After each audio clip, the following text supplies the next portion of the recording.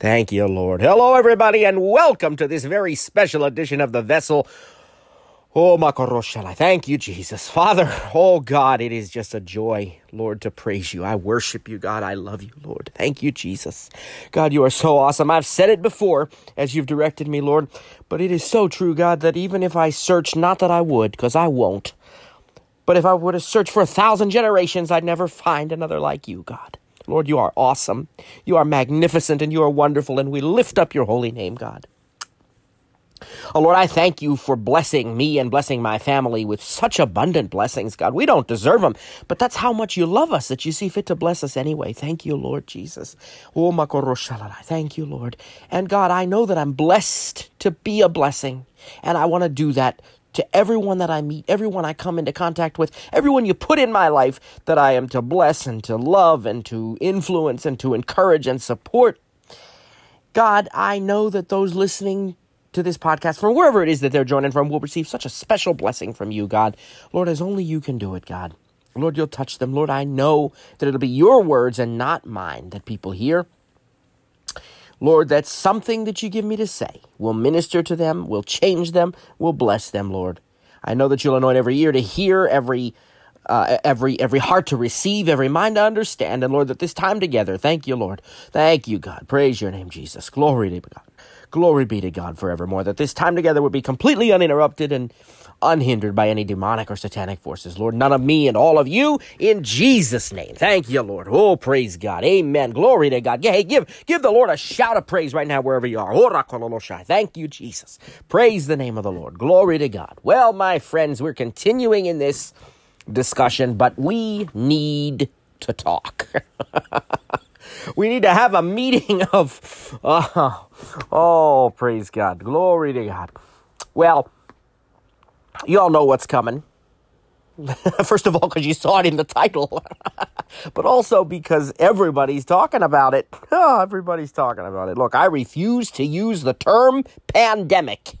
The only time I'm going to use it is when I say that other people are saying it, and that I refuse to use it. I am not going to use that term. I refuse to accept that in Jesus' name. You know, you start putting those terms on people. I'm preaching already. I wasn't expecting to do that this soon. Praise the name of the Lord. Thank you, Lord. Preaching myself happy in the first few seconds of this thing here. Glory to God. Yeah. I'm not going to use that term, because you start using terms like that and you just add to the fear that is already present in this thing. God is not allowing me to use that word when I talk about it. The word I use most often is the insanity that surrounds this. But I will get there. We're going to talk about it in a minute. Now listen to me, my friends. Here's the deal. I want to welcome you. I want to thank you for joining us. And I pray a special blessing on your life. Now, we're going to continue in our series about faith, about who we are in Christ, about our authority, about the fundamentals of faith, about the law and love and faith, and about all of these different things that I've promised you that God's given me. We are going to continue, and he's confirming that. We are going to continue them here in 2020, and very soon, and over the next several weeks even, we'll be keeping going in this. And this message really today is not even off track. It's not even off of that track, but it is very targeted. It is very targeted because we have got to talk. Now, I want to talk about it once, and that's the last I'm going to say about it, I believe, other than when we're given praise reports, maybe of how quickly God's power moved and we saw the manifestation of what we're believing for. Maybe we'll talk about it in that way. Thank you, Lord, for sharing that with me. Glory to God. But I'm telling you, we're going to talk today about COVID-19 coronavirus. There, I had to say it. All right. I want to answer some questions for you today from God's perspective. You understand? We're hearing a lot from the world's perspective, but I want to answer some questions from God's perspective. What should the response of the believer be to the coronavirus and everything that's going on because of it? Where is this virus from? What's behind it? How does it get solved? What about all the laws and regulations and recommendations and every other kind of Asian? And what about the way forward and what happens in the future if there's a corona vaccine? All of these questions and more we're going to talk about today on the vessel. And I want to start with a very simple question. What in the world is even going on? All right? What is going on? I said, God, Lord, my best friend in the universe, my daddy, my father, love, Lord, what is going on? And of course, he answered me, because when you speak with God, you talk with God, and you're willing to listen, he will. Now, people don't always think that's true, but it is true, my friends. He'll speak to you. He'll talk to you. You believe for that. Yeah, he'll make the secret things known. Now, I know we see only in part, but he'll talk to you. All right? That is true. His Spirit lives in us. He's not left us as orphans, right? Now, what is behind all of this madness? Well, let me tell you what's not behind it, or who is not behind it, and that is God is not behind the coronavirus. I need you to understand that we have got to settle this once and for all, reconcile ourselves to the fact that God did not put the coronavirus on you or on anyone else in this country or in this world. That is not from God. We've talked about some of these scriptures before, but I'm going to go through them again. Maybe some of you haven't heard it. Maybe it's been a while. But, even if you have, certain things bear repeating, right? Those of you who are devout believers and already living and walking by faith, you're going to know a lot of this stuff already. You already do know what I'm going to say, in fact. But here's the thing, folks, my friends, certain things do bear repeating for all of us. Amen? And you know what?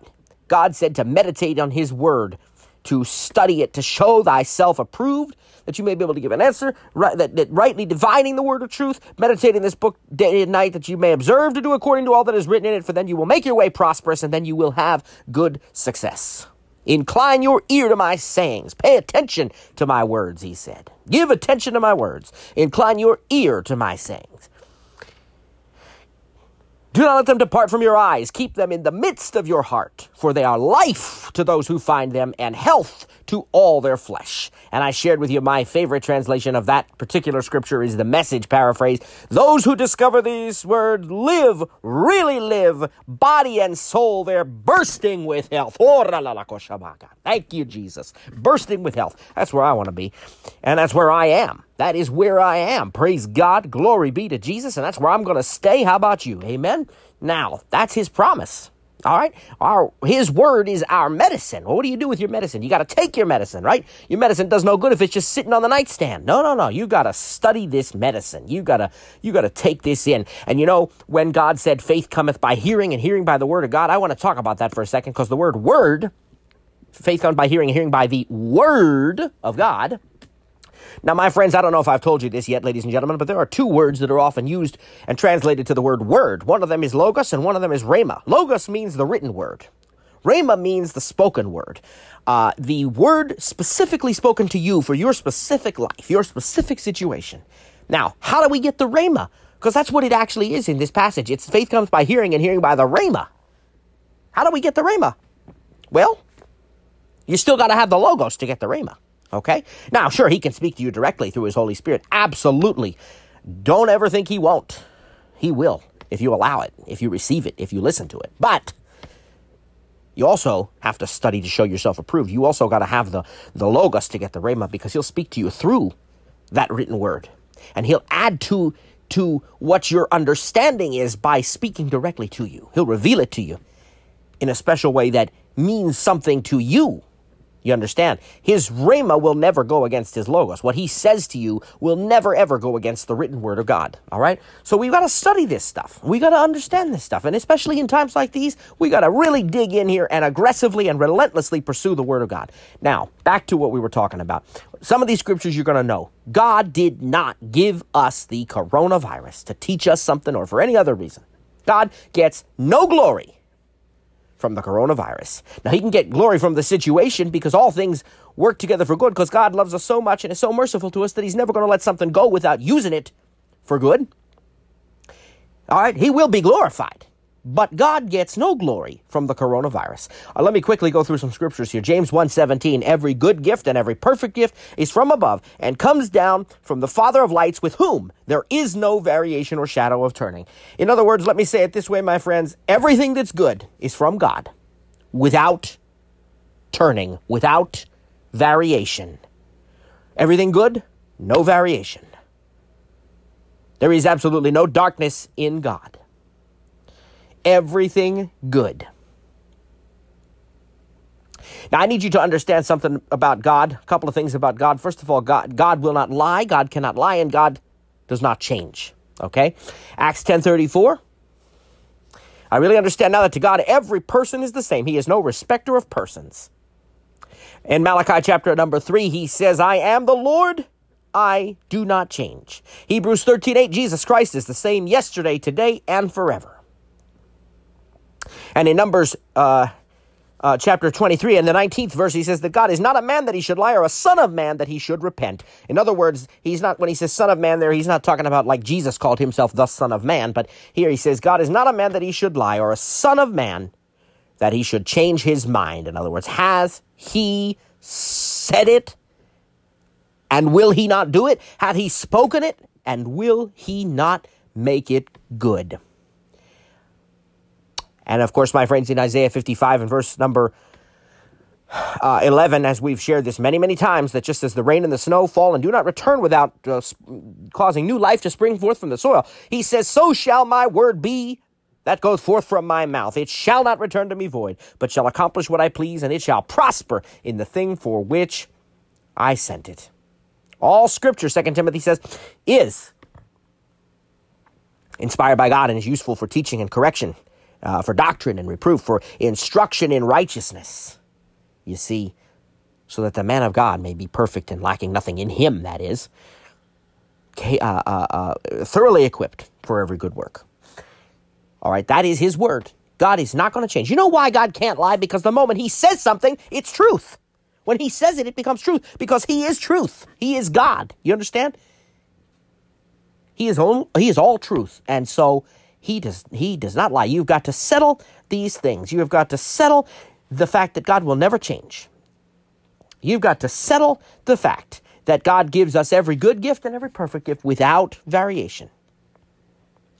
Well, I just know, Brother Matt, that this virus, you know, this is brought on us because we are such a sinful nation. This is the judgment of God. My friends, you don't have a clue what the judgment of God would be like. This is child's play.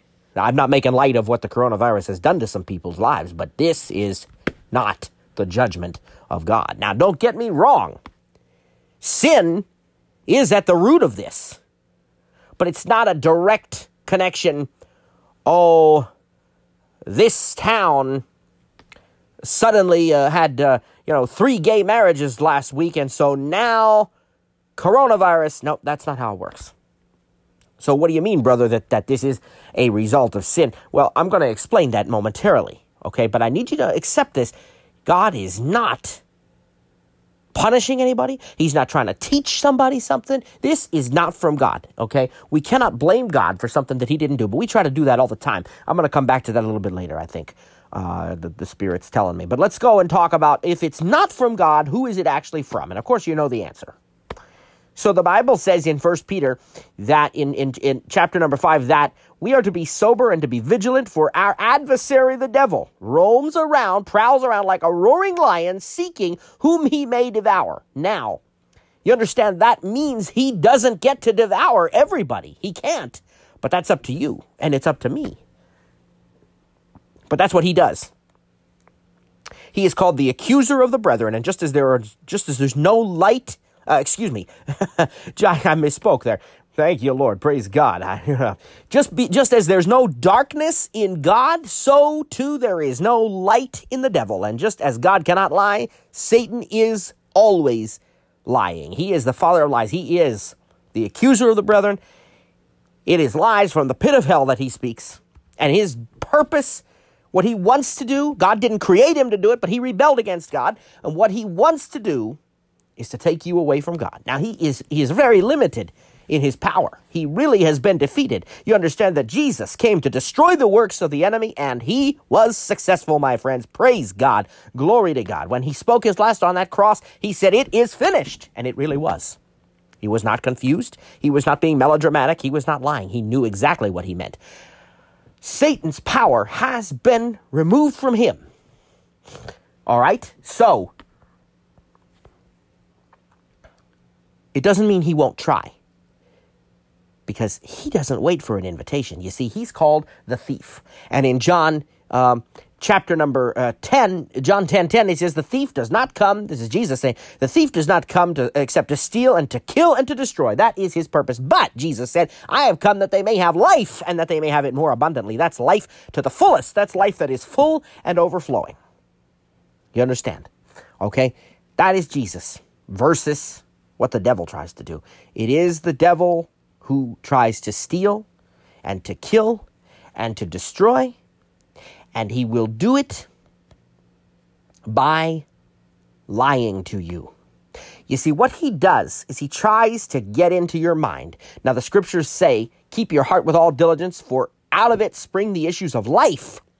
And the Bible also tells us, for as he thinketh in his heart, so is he. Now, I believe, my friends, you understand all scripture is inspired by God. All right? That is true. But when things were translated, sometimes I think you can see translations and punctuations and so forth that don't always quite carry the message in a verbatim sort of way, and sometimes don't maybe pack quite the same punch. And here's one of those cases where I truly believe, and I have prayed about this, and I truly believe the comma here is in the wrong place. I believe this is to say, as he thinketh, comma, in his heart, so is he. There are a few other preachers who have preached it that way. And I believe it very, very firmly. I am in my heart what I think in my mind. You understand that? You are in your heart what you think. And so if that is the case, it all begins in the mind, which we know that it does, which is why he says to do not be conformed to this world, Romans 12, but be transformed by the renewing of your mind, that you may prove, give evidence to what is that good and acceptable and perfect will of God. It starts in the mind. It starts in the mind. What I am in my heart, what I think in my mind. So what's in my mind is what's going to be in my heart. What's in my heart then becomes my life. Out of it spring the issues of life, and out of the heart also, out of the abundance of the heart, the mouth speaks. Your words, my friends, have creative power. You and I have got to watch our mouth. You understand? We have got to control what it is that we say, because here is the root of all of this. What the devil tries to do is to get into your mind. With what? With a lie. But you know what that lie is designed to breed? It's designed to breed a couple of things. Either the lust of the flesh. You know, I'm happily married, beautiful kids, great home, but oh my goodness, look at that woman over there. Now I know why they're called woman, because whoa, man. You see, yeah, and we get, we fall into that trap sometimes. People fall into that trap. There's no good reason for that kind of lust. We're allowing our flesh to give in to the devil. Devil can't make you do anything. Devil didn't make you cheat on your wife. He just put the idea in your mind. And you focus on that idea, and it becomes stronger and stronger. That's the lust of the flesh. The other one that relates to this thing, the insanity that is the coronavirus, is the fear. Now, you have to understand, fear is a problem. And anything that relates to it is a problem. You see, worry, stress, strife, anxiety, depression, all of those things are fear-based. Even concern, thank you, Lord. Glory to God. Might get a little radical here today. Might say some stuff that's a little bit strong. But I don't want to lie to you. I've got to be truthful with you, because I want to help you. Because God said, you got to do your job, son. I said, well, what do you want me to do? I can't go to a large gathering. We can do it online. God said, exactly, you can do it online. Now, I'm not afraid to go out. Don't get me wrong. We'll go out. We've been going out to different places where it's legal. And it is. We're not under isolation laws here. But we there are limits to where you can gather right now and stuff according to what's being happening. There aren't a lot of places open that you can go. You can drive up, get a box of takeout and come home. You can go to the grocery store, but we can go to church, my friends. We are having church. We are having church. You preachers out there, I know you've been put there by God. Whoa, I was not planning on saying that. Thank you, Holy Spirit. Hurakasha. Thank you, Lord. Yeah, let me tell you something. You've been put there by God. I don't question that. I don't doubt it. I'm not criticizing you. I understand. I get it. But I'm telling you something, my friends. We do not need to shut down and stop going to church and stop having church. Because in this time, we need it more than ever. You're a preacher and you're listening to me right now? Please don't be offended. I love you with the love of the Lord, and I'm not trying to criticize you. I'm just telling you what God's given me to say. We don't need to shut down our churches. We can have church. We can invite people in. You know what? What if somebody comes in with the coronavirus? Well, what's your job as a Christian? The Bible says we shall lay hands on the sick and they shall recover. Oh, glory to God. Glory to God. Wow. Thank you, Lord. Thank you, Lord. Praise the name of the Lord. Glory be to Jesus. See, we have got to stop giving in to the spirit of fear.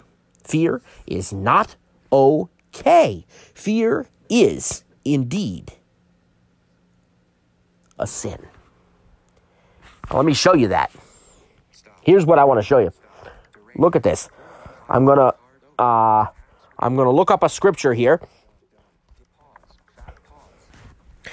And it is Romans 14 and verse 23. Romans 14 and 23. Now, this is talking about something slightly different, but it relates because here's what he says. For he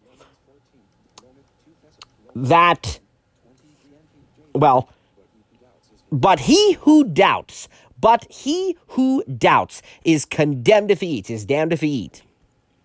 Because he does not eat from faith. And here it is, my friends. This is the part I want you to see. And whatsoever is not of faith is sin.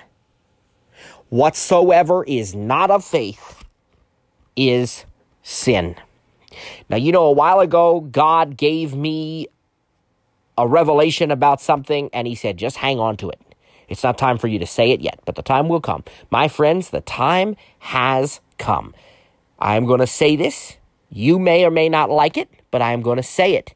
There is, thank you, Lord, no such thing as healthy fear. Now, I know right away you're going on and you're coming up with things in your mind. You're coming up with a baby touching a hot oven and burning their fingers and all these other things. Now, let me tell you something. You teach the child. You don't have to use fear as a teaching tool. There is no such thing as healthy fear. That is an oxymoron of the highest order. It'd be about like saying, God said, it'd be about like saying there's healthy cancer. Now, how do I know this with such assurance?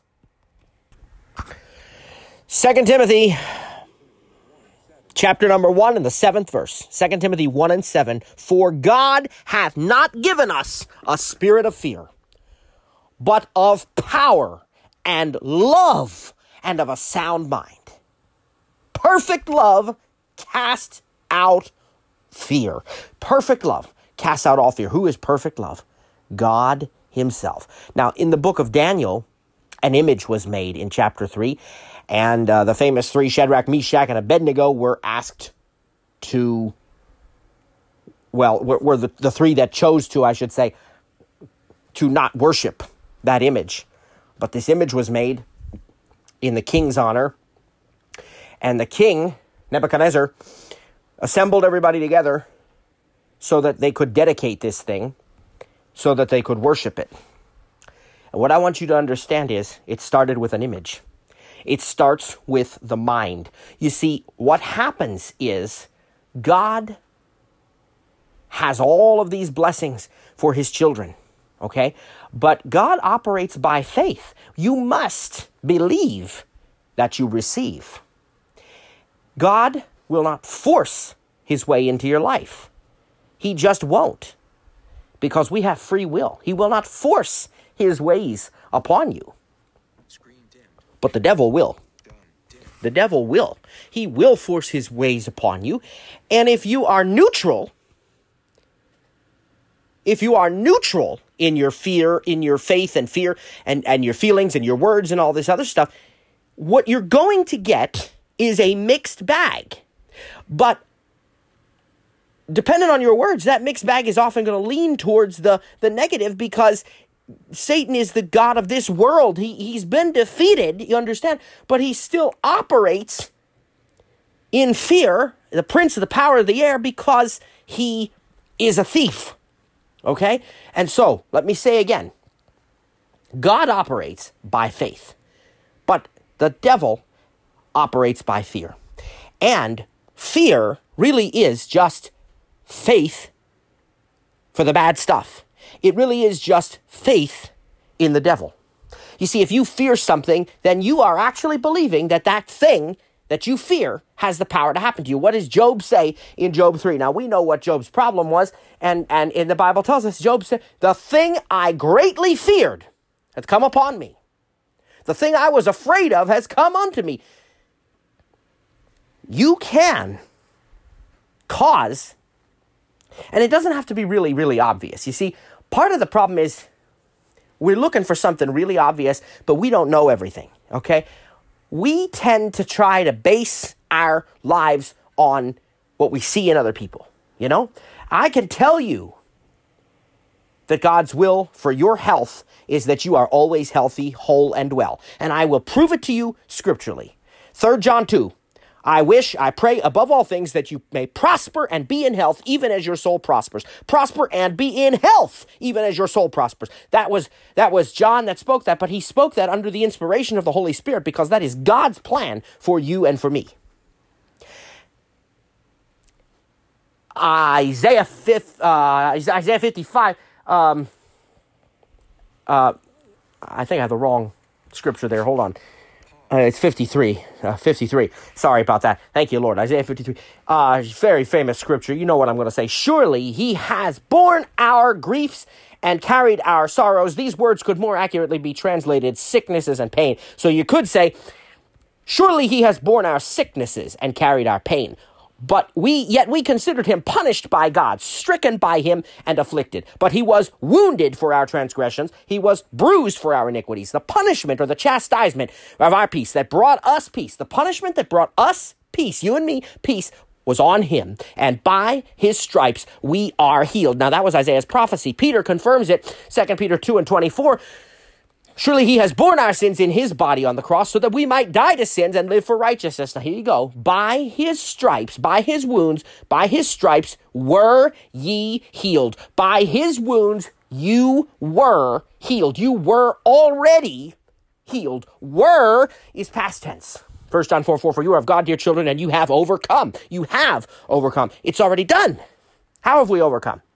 We've overcome by the blood of the Lamb and the word of our testimony. Jesus did it. We didn't have to do it. We couldn't do it. Jesus did it.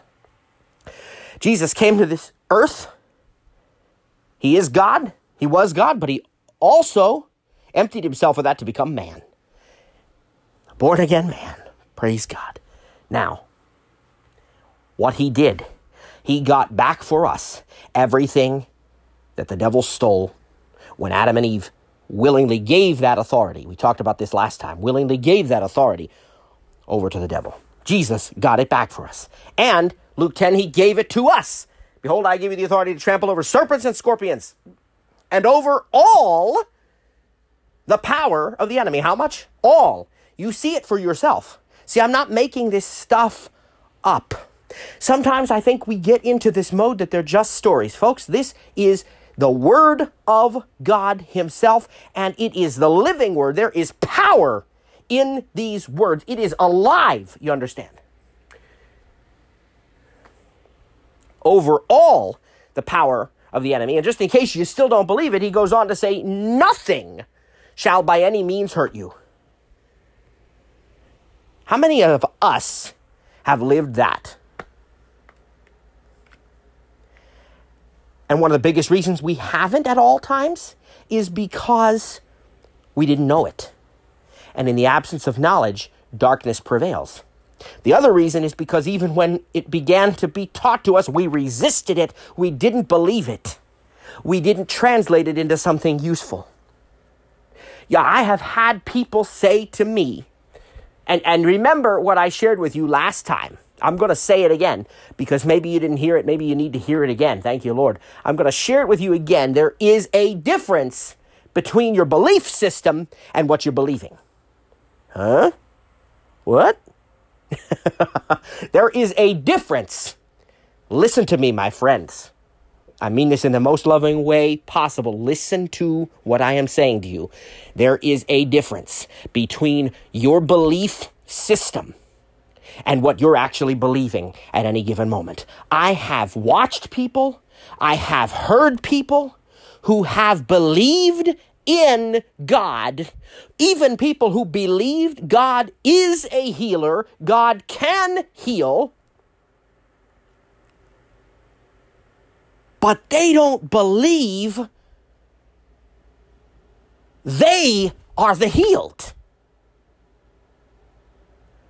Oh, I know, I believe God can heal. It's in God's hands. I know he can heal. You can believe that all day you want, and so what? You can believe God can heal and die because you're not believing for your healing. Just because you believe God can heal does not mean you believe when he said you were healed. Yeah, but I'm not. I'm sick. Now, see, I'm not denying the fact that you're sick. I'm not denying the sickness. What I am denying is its right to control you or to have any say in your outcome whatsoever. Because, my friends, if you start believing for the word healed is always going to be bigger and more powerful than the am sick. Mark 11 and 23, he says, and by the way, when did God ever change his name? Because, people say, oh, God doesn't heal anymore. God doesn't heal all the time. God doesn't heal all the time. Let me tell you something.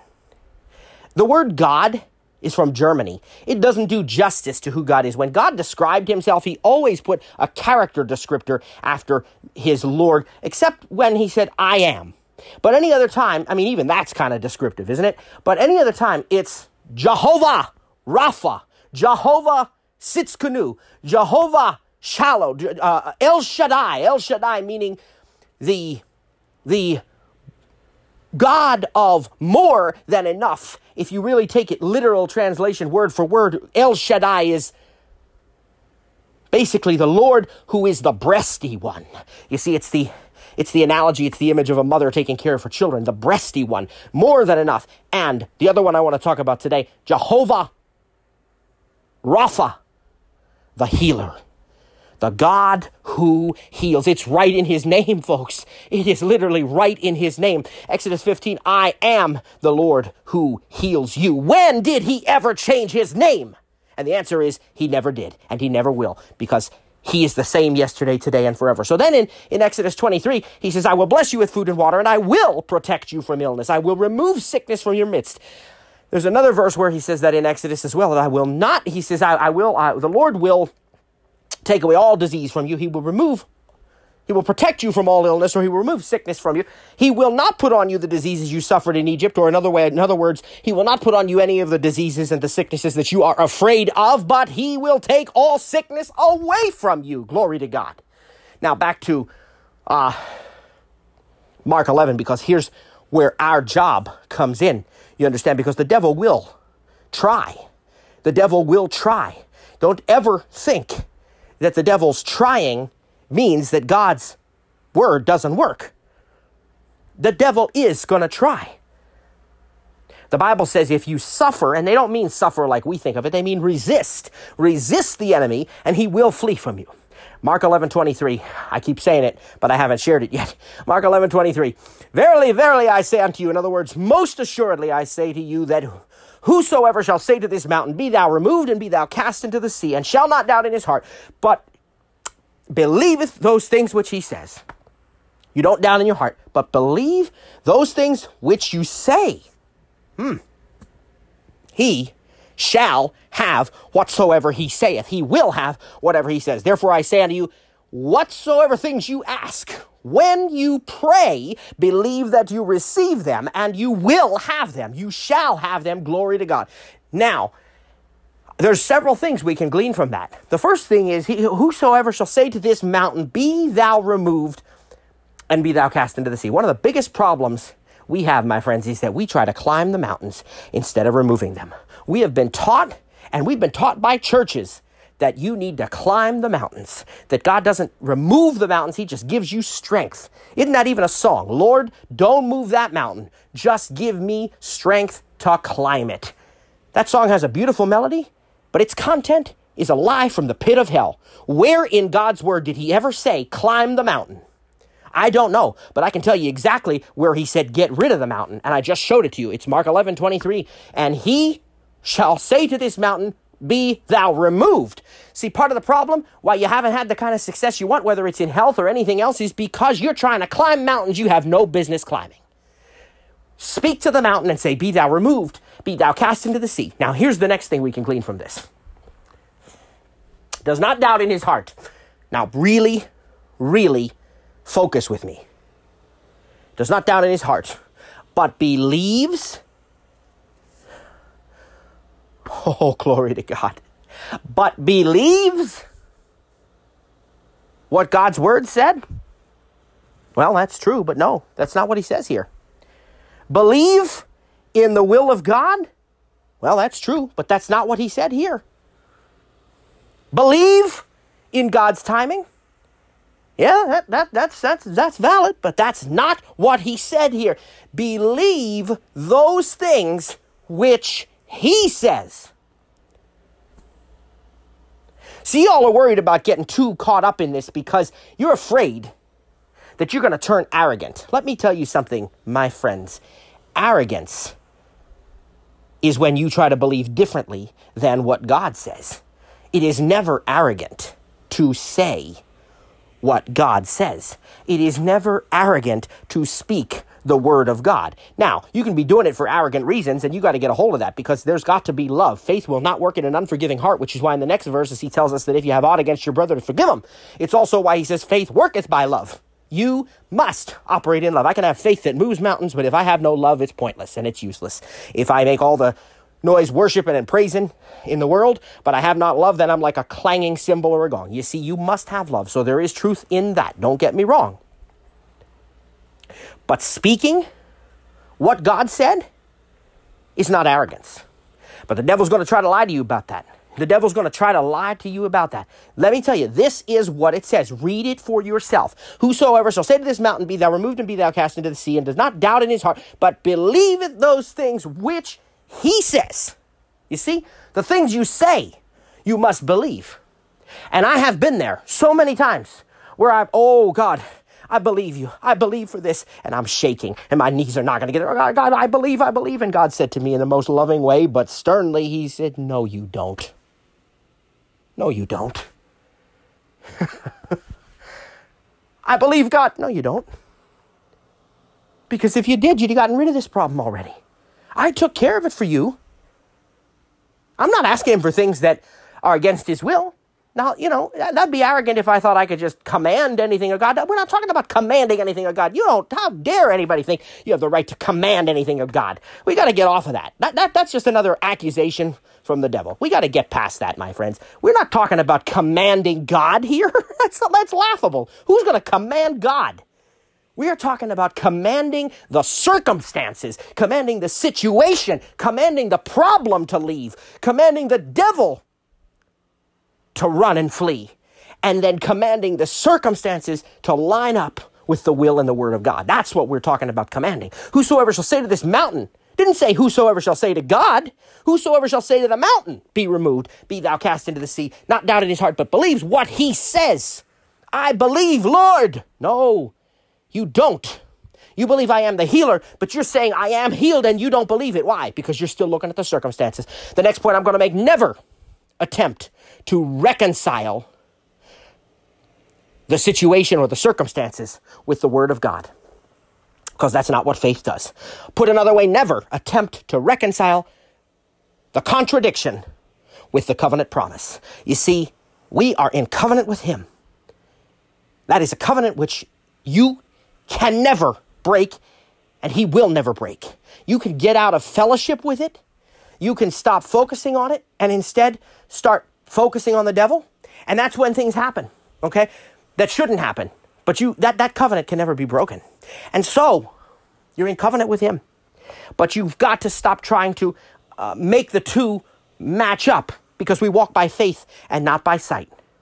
And the Bible tells us that he is the God who calls the things, Romans 4:17, calls those things which be not as though they were.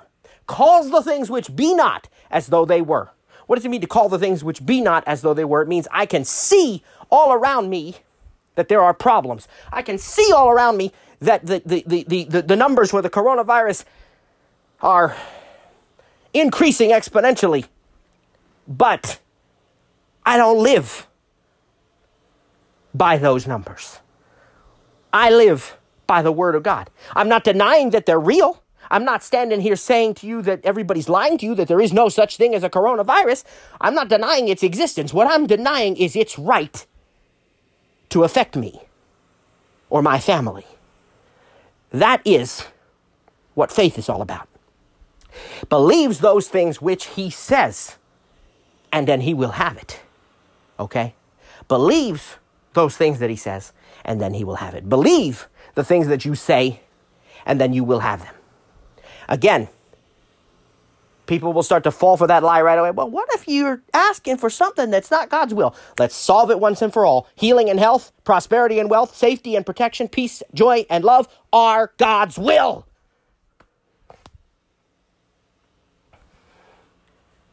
There is no question about that. It is just, the scriptures are riddled with it. That word riddled has a negative connotation. I'm sorry, I don't want to use that. The scriptures are dripping with it. They're overflowing with it. Thank you, Lord. They are overflowing with God's promises. All of those that I shared with you already. But how do I know they apply today? You know they apply today because his word says they do. Where does it say that? Galatians chapter 3. Galatians chapter 3. And verse number 13, he says, Christ has redeemed us from the curse of the law. What's the curse of the law? Before we go any further, what is the curse of the law? It's Deuteronomy 28, like the second. I've never done the math and counted the verses, but I would say it's probably the second 2/3, the second, of that chapter. So the first portion is all the blessings that you get if you obey the law. The second part is what happens to you if you break even one part of the law. But remember, you and I are not made right by the law. We are made right by grace through faith in Jesus Christ because of what he already did.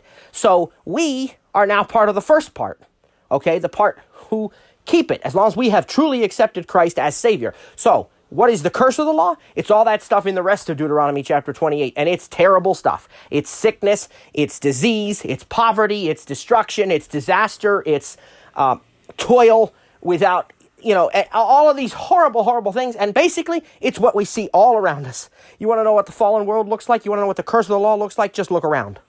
Okay? That's what you see. There's even verses about there with fever and inflammation. Yep. Hello. It's there. But Christ, Galatians 3 and 13, now go back to that one. Should have told you to hold your place, but you're there now, right? Galatians 3 and 13 in your Bibles, on your iPads, your iPhones, whatever you're using. Galatians 3 and 13, but Christ has redeemed us from the curse of the law, having become a curse for us, for it is written, cursed is any man who hangs from a tree. In other words, as another translation puts it, Christ has rescued us from the curse pronounced by the law. When he was hung upon the cross, he took upon himself the curse for our wrongdoing. Ladies and gentlemen, you can substitute any problem that you want in there, and you can speak it out, and you are not lying. Christ has redeemed us from the coronavirus. Christ has redeemed us from the flu. You see, we are rescued from all of those things which are the curse under the law. But it gets even better in verse number 14, that the blessing of Abraham might come upon the Gentiles in Christ Jesus. That's us. That we might receive the promise of the Spirit through faith. All the curses. We've been rescued from all them, but we get all the blessings. He wants to give us all the blessings. Go down to verse 29. And if you are Christ's, are you Christ's? Are you saved?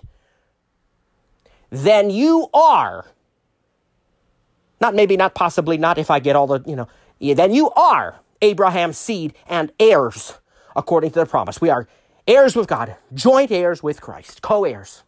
Now, Another one, 2 Corinthians 2:20, that for all of God's promises are yea and amen. That means yes, and so be it to those who are in Christ Jesus.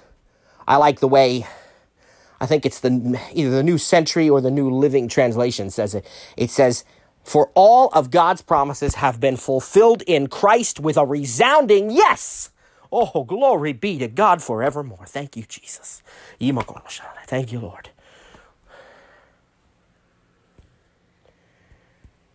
Well, Brother Matthew, I want to believe what you're saying, but it just can't possibly be that God heals every time. Because last year, he didn't heal me and I had to go into the hospital. Why do you insist on believing that means that God didn't do his part? Why don't you do a little introspection? Thank you, Holy Spirit. Thank you, Lord. Thank you, Lord. I am not trying to offend you, and I apologize if I have. I mean no harm in that and no condemnation. You know, there is no condemnation for those who are in Christ Jesus. His word can be painful sometimes because it's going to teach us. That's what he means by the chastening of God. People think he chastens you with sickness. Now, that's ridiculous. It's plain and simple, it's baloney. I don't even like to say that because I like bologna sandwiches. It's baloney. God doesn't chasten you with problems. God chastens you with his word. That's why I shared with you before that the word of God is quick, sharper than any two-edged sword. Well, I shared the other one. Thank you, Lord. I shared the one about all scripture is inspired by God and is useful for teaching and correction. But he also says that the word of God is sharp, strong, powerful, sharper than any two-edged sword, piercing even to the dividing asunder of soul and spirit, of joints and marrows, judging the thoughts and the intents of the heart. Guess what? You stay in the Word of God long enough, you're going to hear something that may make you a bit uncomfortable. I want to hear it. I am at the point, I have said, God, take me deeper. Show me. Show me what's wrong. Show me what I'm doing wrong. And that's why, because I'm open to that. I'm not bragging. I'm giving all the glory to God, but I'm just being truthful with you. That's why he'll say to me when I say, oh God, I believe. He'll come right out and say, no, you do not. I don't lie, son. I love you, but you need to stop thinking that there's even a chance that I would lie. By you saying, well, if it doesn't work, then you're really saying, if God lied, if God didn't tell the truth. You're overthinking it. It's so simple. And that's what we do all the time. Well, I know God can heal me, but if he doesn't, you just said, if his word is not true. How can I know I don't really believe what I'm saying? Because he said, when I do, these signs will follow me. Are they following me? If they're not, whose fault is that? Again, zero condemnation, okay? It's all love. When he talks to me like that, I feel nothing but love. I genuinely feel he's given me the image that he's got his arms wrapped around me and is holding me and cradling me in his arms to the point that it brings tears almost to my eyes to even say it right now because it's so real to me. There is not 1 ounce of condemnation when he says it, but it's truth. It's truth. And it's what I need to hear if I'm going to grow into the person that he wants me to be. And it's what you need to hear if you're going to grow into the person that he wants you to be. And it's what you need to hear if you're going to do your job the way you're supposed to do it to overcome and defeat this coronavirus.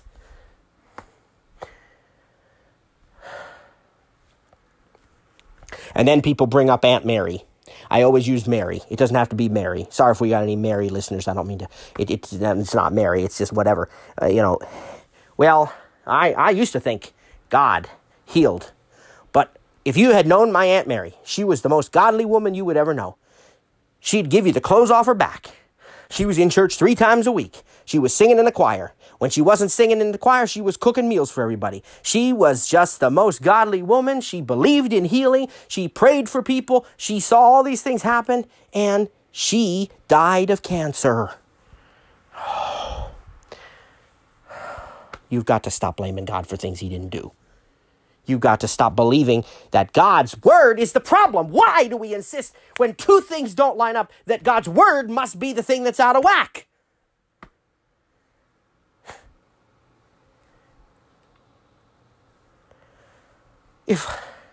Help me out here, Lord. Thank you, Lord Jesus. Thank you. If I stand up on top of a roof and I jump and I end up on the ground flat as a pancake, am I going to say, oh, I guess the roof wasn't strong enough to hold me? Thank you, Lord. That was a good analogy you gave me there. I was blessed by that. You jump off the roof, it's not the roof's fault. But that's what we do. Aunt Mary didn't get healed. God's word must not work. No, God's word is not the problem.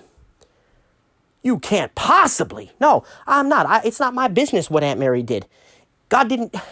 Look, you got to admit that sometimes you don't know all the stuff. You don't know what was in their lives. But I'll tell you, you can look at many situations in this world which have been rather disastrous, and you can look at the people who live to tell about it, and you can see the kind of stuff that they have talked about. And oftentimes we may never know, because sometimes it is consumed in the fire, just like the thing that started the spark in the first place, because it's buried so deep. The devil doesn't want you to find out.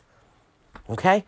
But here's the thing. You are more powerful than the devil when you are in Christ, when you are speaking the word of God. But you have got to stop trying to reconcile your circumstances with the word of God. You've got to stop trying to reconcile the contradiction with the covenant promise. When Jesus was being tempted in the desert, you know what I mean.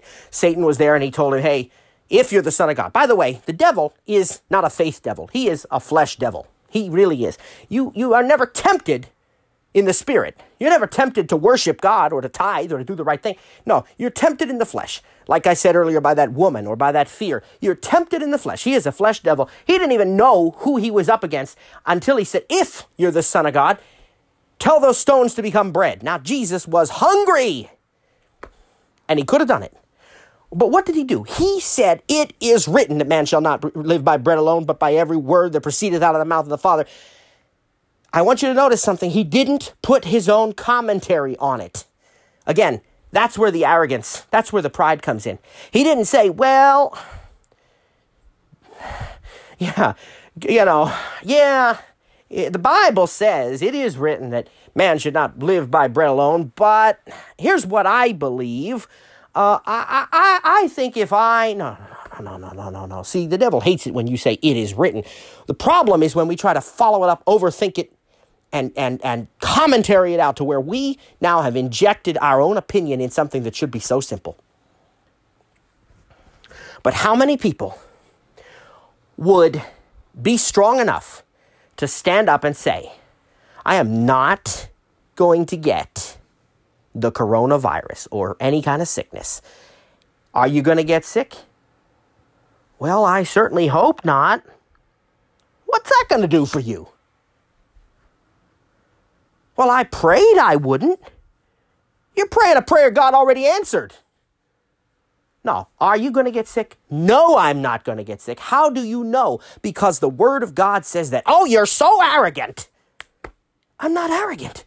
I am speaking God's word. I'm just repeating what he said because I believe in him, because I love him enough and I know him enough to know that he is not a liar and I can take what he says to the bank. You have to say what God's word says and stop saying all the rest of the stuff. You have got to say what the word of God actually says.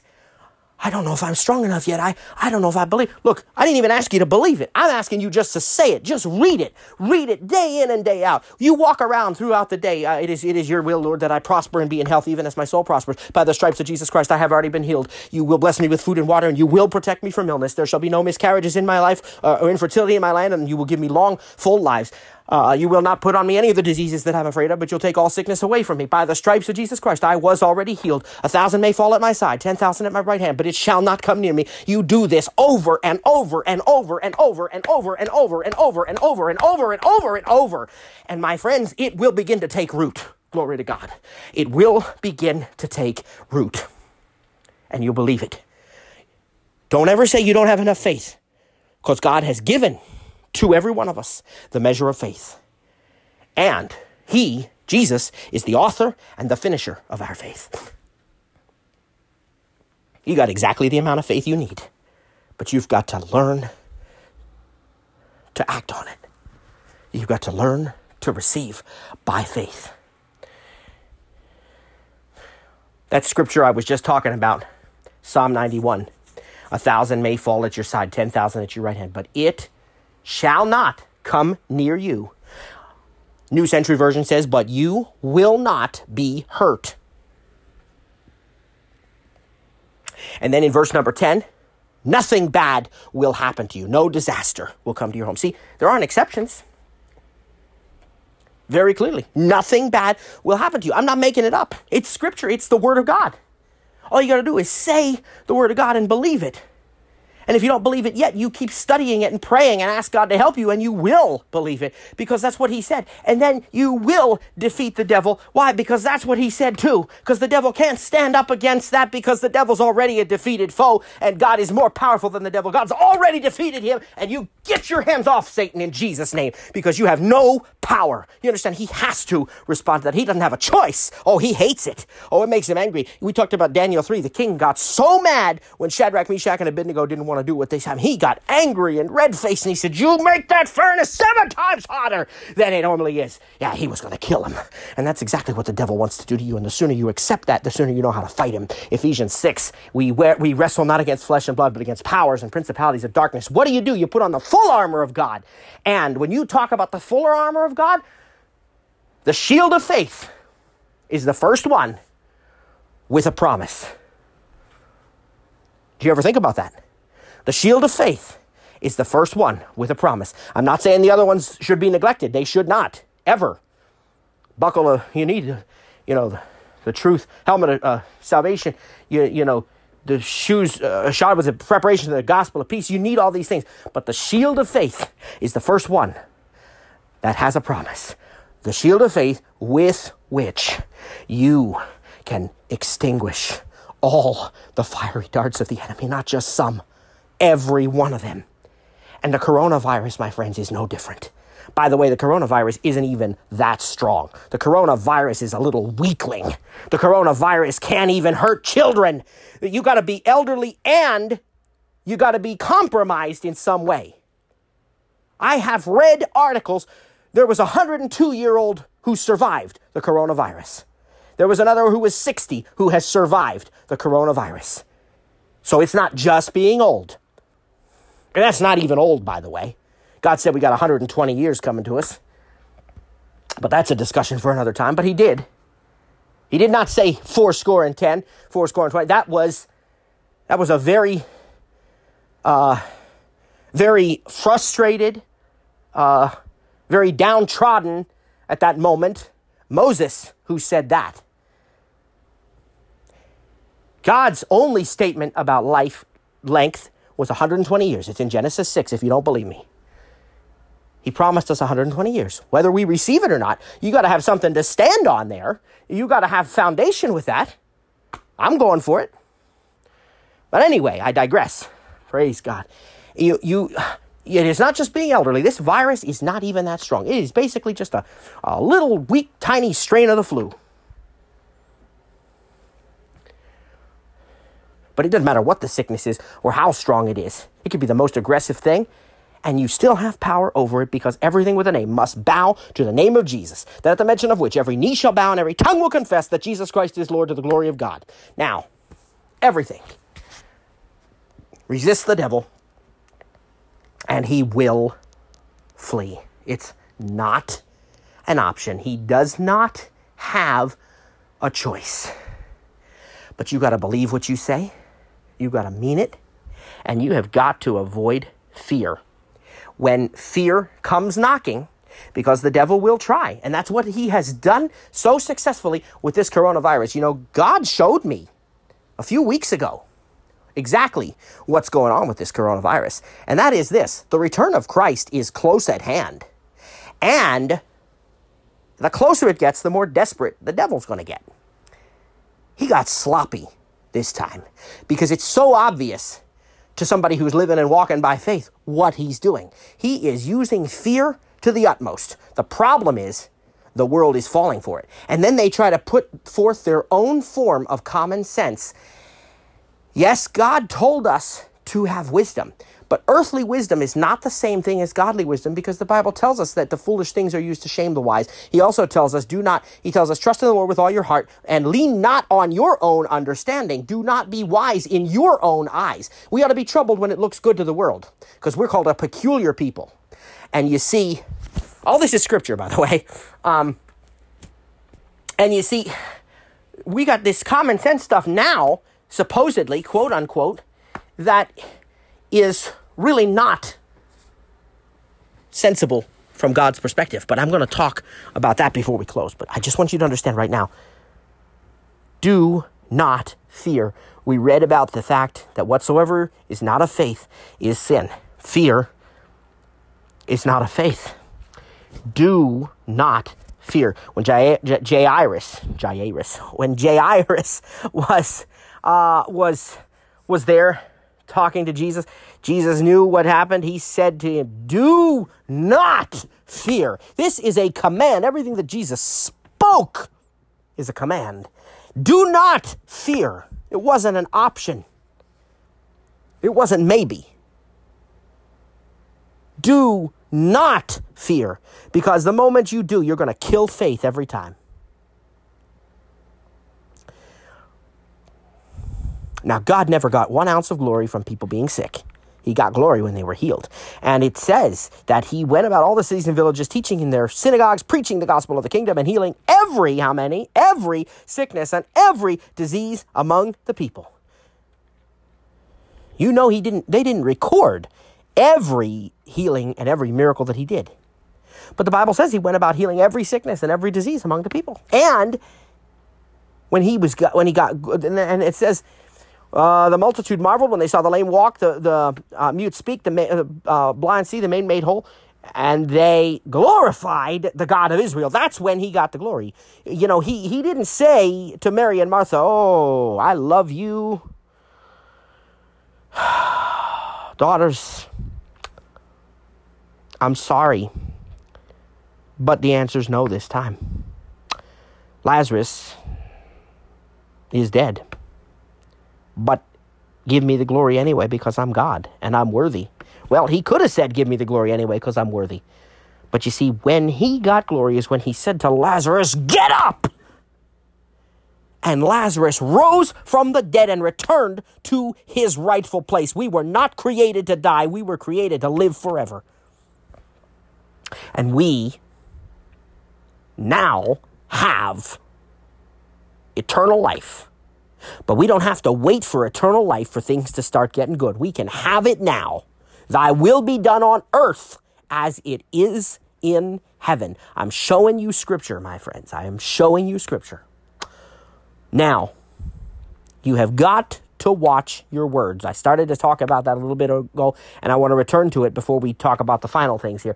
The last part's going to be really short and very just simple and practical stuff, but I just want to do this first.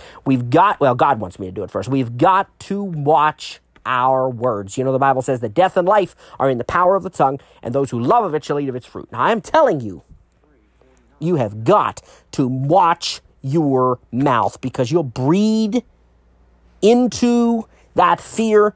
You will breathe life into that fear instead of into faith. And we are so careless about this. See, the devil knows what buttons to push.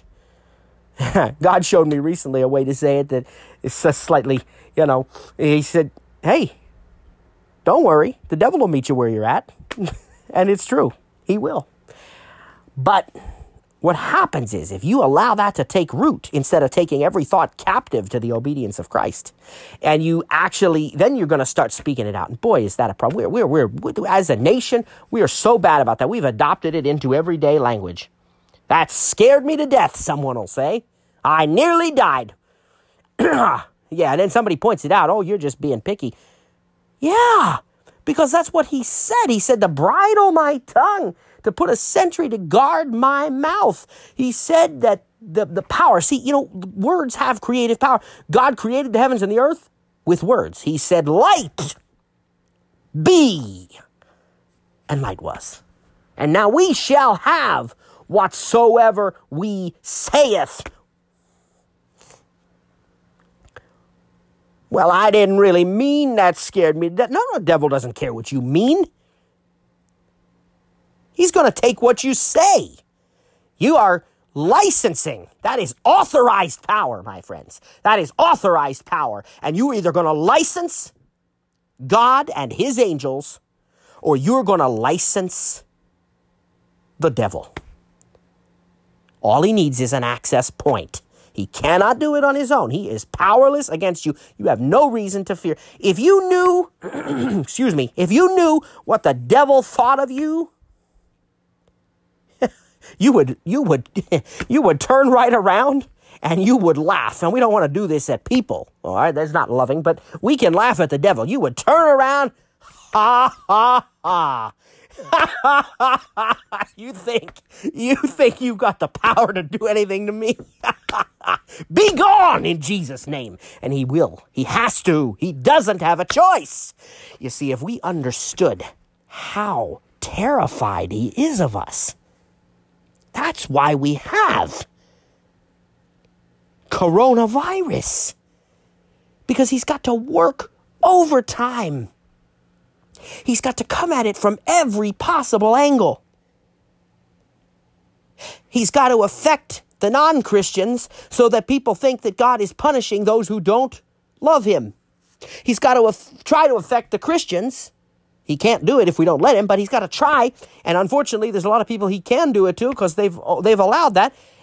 He's got to try to affect the Christians so that people think there's no point in a relationship with God. See, we're called to be we're called to be ambassadors for Christ, and our lives are called to be living epistles for Jesus. Well, what are you showing? What message are you sending to people about God? His word says he heals, but I'm afraid of the coronavirus? Come on. You start talking, though.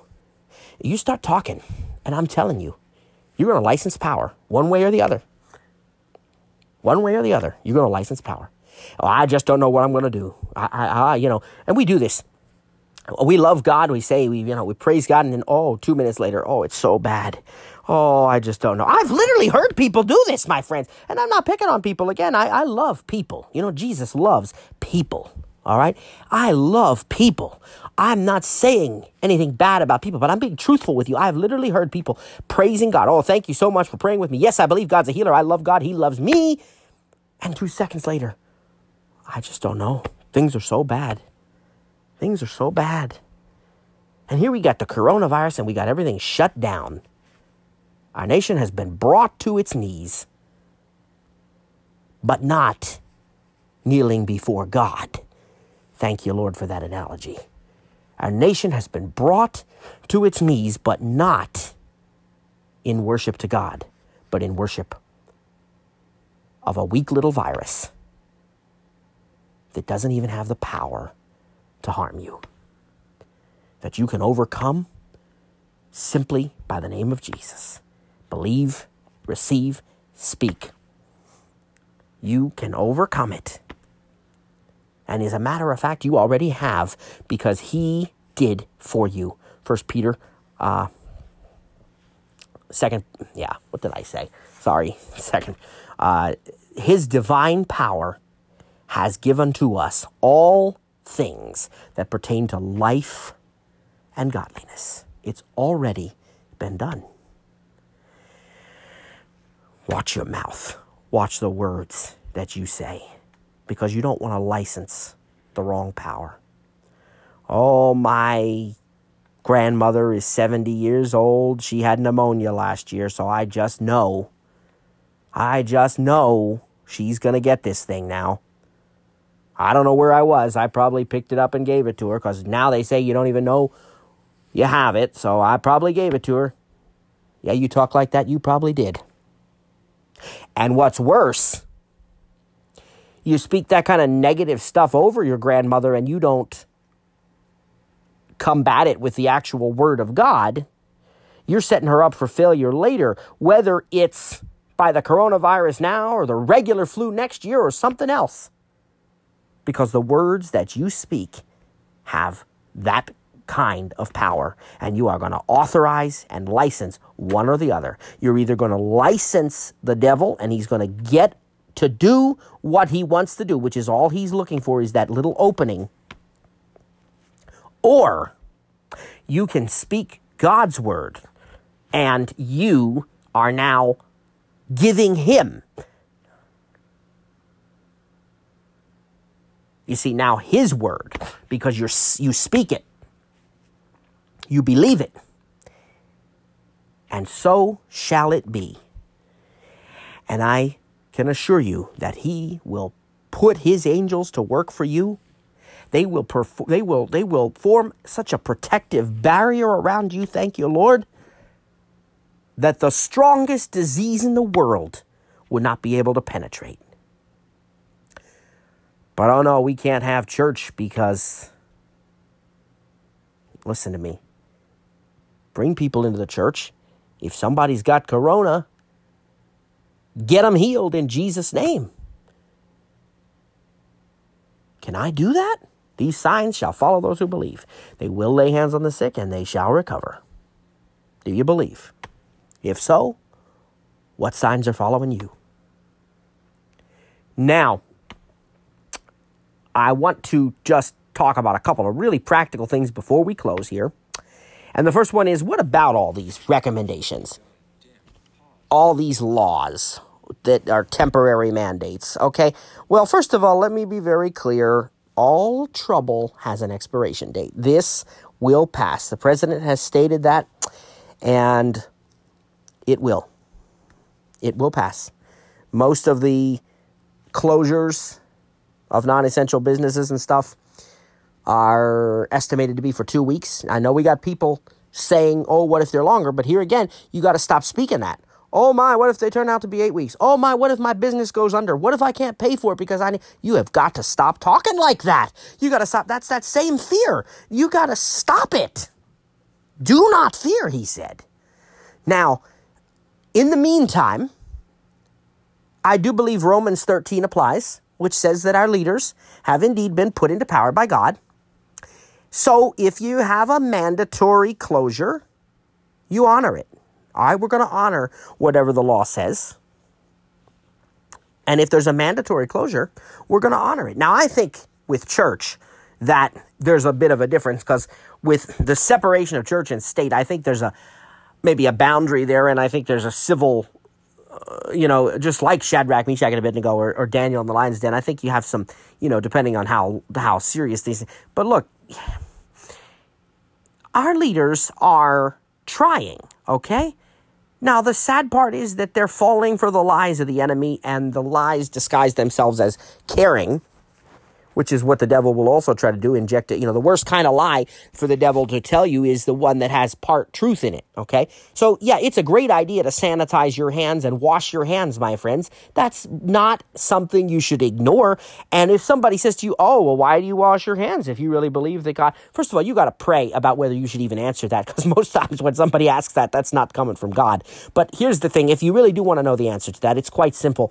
Psalm 91:11 says that he shall command his angels concerning you to guard you in all your ways, that they'll bear you up, they'll lift you up, that you might not strike your foot against a stone. But it's in all your ways. Now, when the devil used that, remember I shared with you when the devil was tempting Jesus in the desert, and Jesus kept just saying, it is written. Every time that Satan would try to throw one at him, he'd knock him down. It is written. Bam! It is written. Boom! Just as simple as that. It is written. And it was done.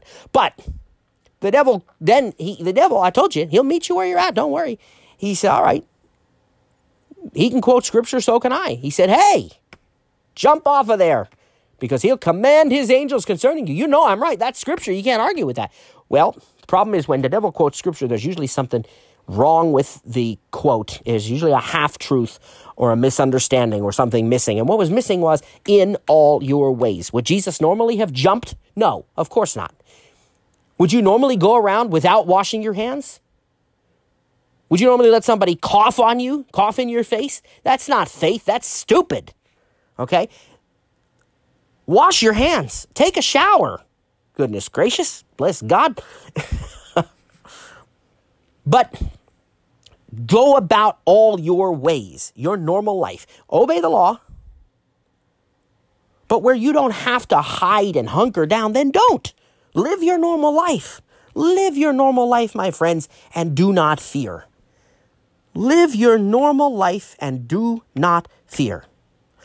What if I spread it to somebody else? Well, he said 1,000 may fall at my side, 10,000 at my right hand, but it shall not come near me. If it doesn't come near me, then I don't have it. And if I don't have it, then I can't spread it, can I? That's not arrogance. That's not selfishness. I believe God's word more than I believe the circumstances, which is what I am supposed to do. And I believe God's word because I know in whom I believe, and I know that he is not a liar. If he said it, it's true. And he said, it shall not come near me. So it won't. Okay? Why would he let one of his children, be responsible for somebody else's death because you get, no, that's ridiculous. Again, common sense. Somebody tells you they're not feeling well, don't go around them. Okay? That's fine. That's common sense.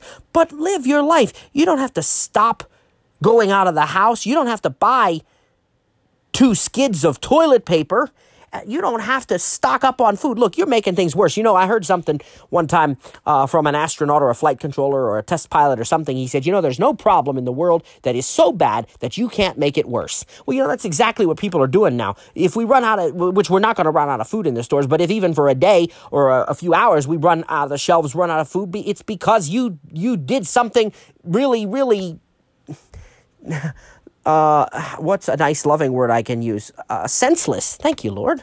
That's a nicer loving word than what I was going to say. You did something really senseless and you bought 12 packs of toilet paper. You didn't need to do that. Okay? And you can go and pick up food. Maybe your restaurant still has sit down. Maybe it doesn't. I don't know. But you can go get takeout. You can go out of the house. You can, look, this nonsense, but they're trying to put it off as that you're doing the irresponsible thing if you do that. Well, if you really, really want to stop this, then you need to help us by hunkering down and hiding. They didn't say that. They said stay home. But listen to me, my friends. You have got to make the decision based upon the word of God. Now, as I said, if it's a law, you've got to obey it. And I agree with that 100%. All right? I recognize the authority that our government has. It's been put there by God. How long? Why is it taking so long? It took something like this to bring our nation together and stop all the toxic fighting between the Republicans and the Democrats and everybody. We ought to be embarrassed about that. Everybody ought to be ashamed of that.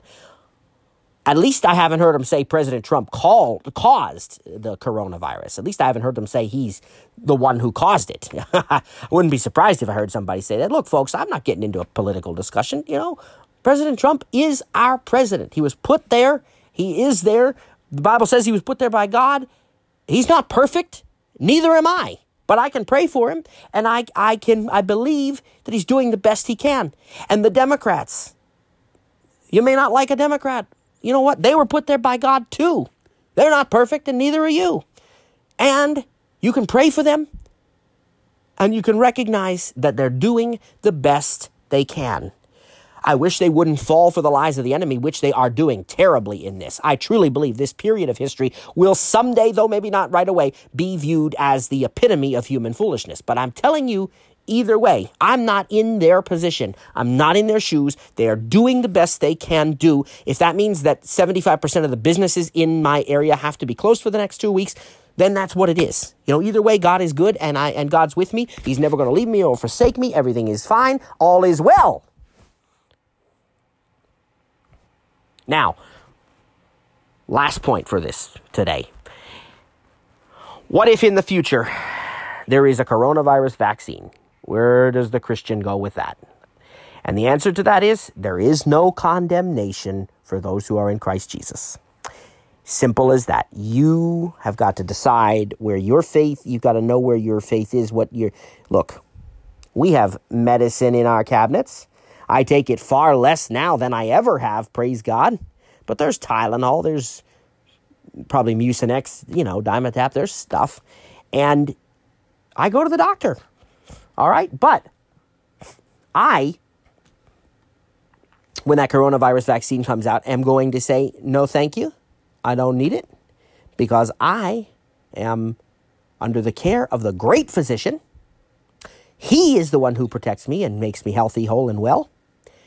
And you may think I don't have protective antibodies against the coronavirus, but I'm telling you, I do, because God said I did, because he said he's protecting me. So whether they look like protective antibodies to you in the earthly sense or not, they are there. They are God. He is there. He is the protector. He is the one. He has inoculated me. And it's in my DNA, divine nature applied. Thank you, Brother John. Great man of God who attends our church. Divine nature applied. You see? Colossians 2, having canceled the written code with all of its regulations that were against us, he nailed them to the cross, removed them out of the way, made a public spectacle of them, having disarmed the powers and the principalities. He disarmed them. They are not a threat to you and me. They don't have to be. If we allow them to be, if we start talking that, believing that, focusing on that, obsessing over that, we are bringing that on. But it doesn't have to be that way. You can have the blessings. You can have the health.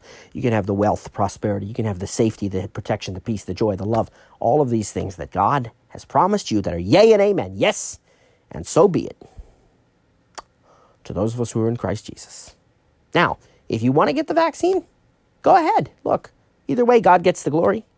And as I say, there's no condemnation for those who are in Christ. There will be those of you, I strongly believe, whose workplaces require you to get the vaccine. All right? Look, it's not my job to be a prosecuting attorney for the world. I just got to be a witness. You understand? That's what I'm called to do.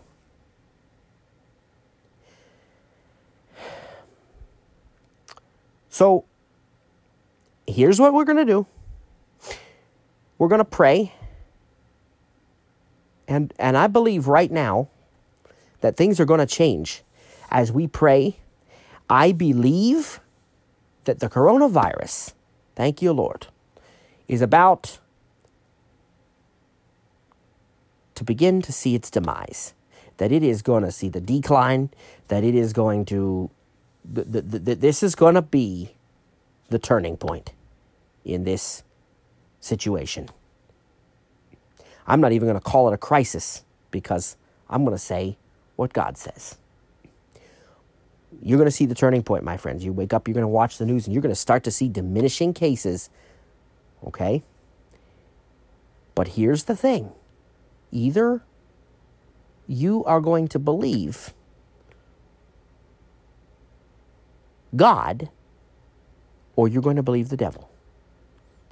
Please make the right choice. God said, I set before you, I call heaven and earth to record against you that I have set before you life and death. Therefore, choose life. Father, we choose life. Lord, I praise you and I worship you. I thank you, God. I love you. I love you so much, Lord, and I thank you that I am well, that I am healthy, that I am protected, that I am safe, that I am happy, that I'm prosperous, and that the joy of the Lord is my strength, that the love of God is shed abroad in my heart, and that you have given to me, Lord, the measure of faith. But Lord, it's not only me, it's my entire family. It is my wife, my son, and my daughter. It is my parents. It is the people in my church family, my pastor and his entire family. It is our church body. It is anyone who believes.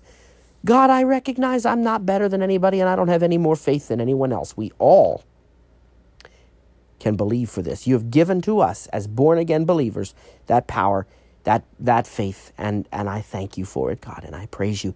And I speak directly from out of that place, out of that faith. You have said that whosoever shall say to this mountain, be thou removed, be cast into the sea, and does not doubt in his heart, but believes those things which he says he will have, whatever he says, I speak to the mountain that is the coronavirus, and I say, stop in Jesus' name. You have no power. You cannot do this. You cannot do this anymore because you have been defeated. You cannot do this anymore. You understand? You hear me? Satan, you hear me. You hear me. I know you do. You can't do this anymore. You can't do this. We're going to stand up and we are going to back you into a corner and send you packing because Jesus already defeated you.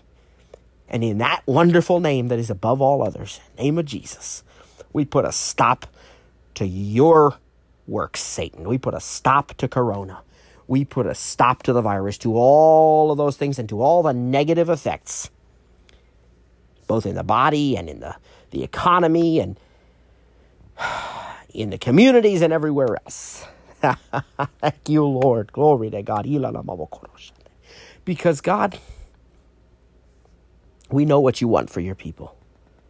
You want them to be happy, healthy, and well. You want them to be blessed, and we are blessed.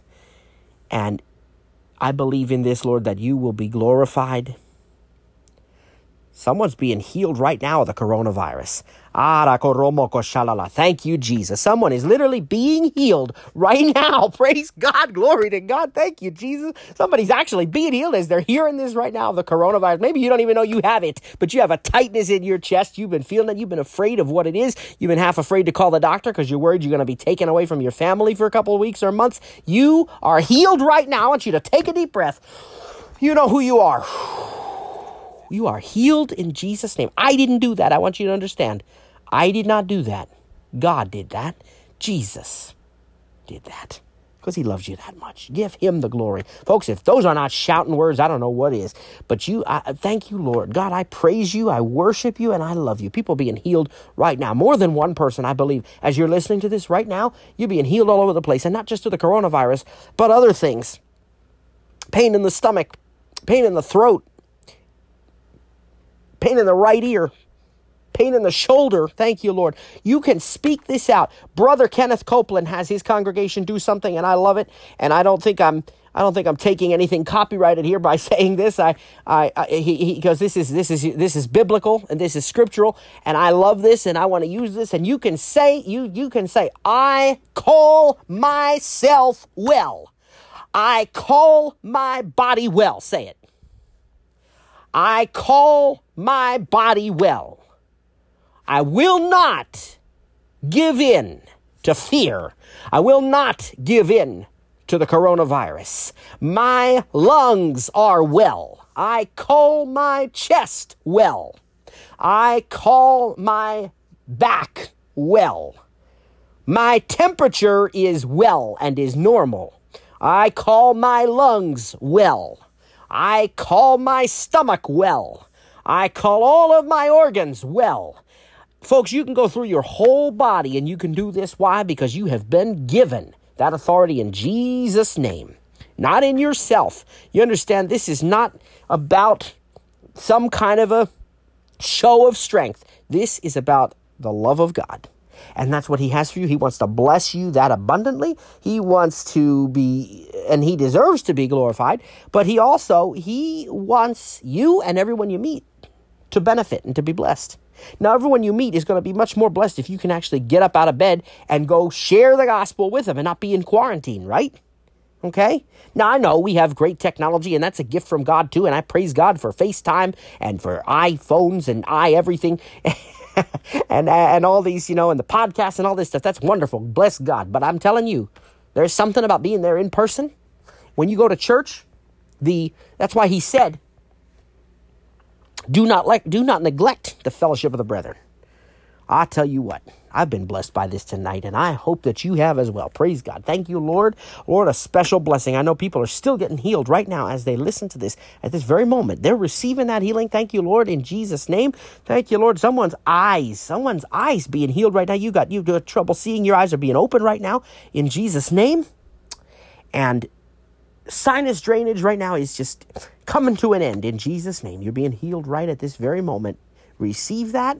Walk by faith and not by sight. Lord, I thank you. I praise you. And I love you. I worship you, Lord Jesus. I give you praise. Thank you, Lord. Glory to God. Thank you, Jesus. Praise the name of the Lord. Thank you, Lord. Praise God. In Jesus' name. Thank you, Lord. My friends, if you've never accepted Christ as Savior, you really need to do that, because all of these benefits we've talked about are yours as a believer in Christ. You've got to accept him. You've got to have a personal relationship with him first. Not only that, but there is a literal hell, which is not where you want to be. And if you don't know Jesus, when that time does come, that is where you're going to end up. It's not God sending you there. That is, he has to be true to his word, and you must enter into relationship with him by faith. He wants to save you, and he can, and he will. But you got to believe for it and receive it. If you want to accept Jesus, if you're maybe not sure that you've done it, or you just don't know, you can pray right now something like this. You can say, Lord Jesus, I know that I need you. I repent of my sins. I know that you're the Son of God, Jesus, and that you died for me. Your blood is sufficient to wash my sins away.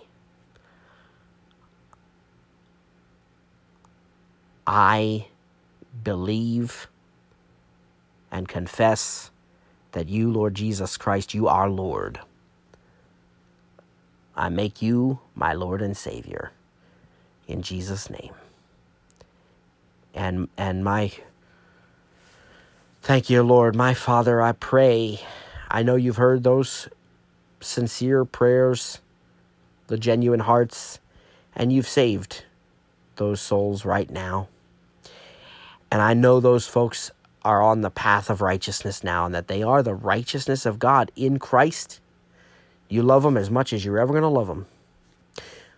But I know you'll also show them things that they can do, that they can change, that they can fix, and you'll help them to be obedient to you. And I know you will pour out such powerful blessings on them that there will not even be room enough for them to contain them. Lord, I pray that for everybody who's listening. Lord, I love you and I praise you in Jesus' name. Amen and amen. Now, one final thing, my friends, if you did just pray that simple prayer and you meant it, then I know that you just got born again, and that's awesome, and we rejoice with you. Send us a message and tell us about it. You know, the angels in heaven are rejoicing too, by the way. What you do need to do is start to dig into the Word of God, get into a good Bible-based, a Word-based church that really believes the Bible is the authority, is the authoritative Word of God. And if you happen to be in our area here, we certainly would love to have you at North Spring Christian Church. We invite you to come in, and our doors are open. We're having service on Sunday. So come on in. God bless you all. We love you. I mean that, my friends. Thank you for tuning in. We'll see you next time, very soon, by the way, on The Vessel.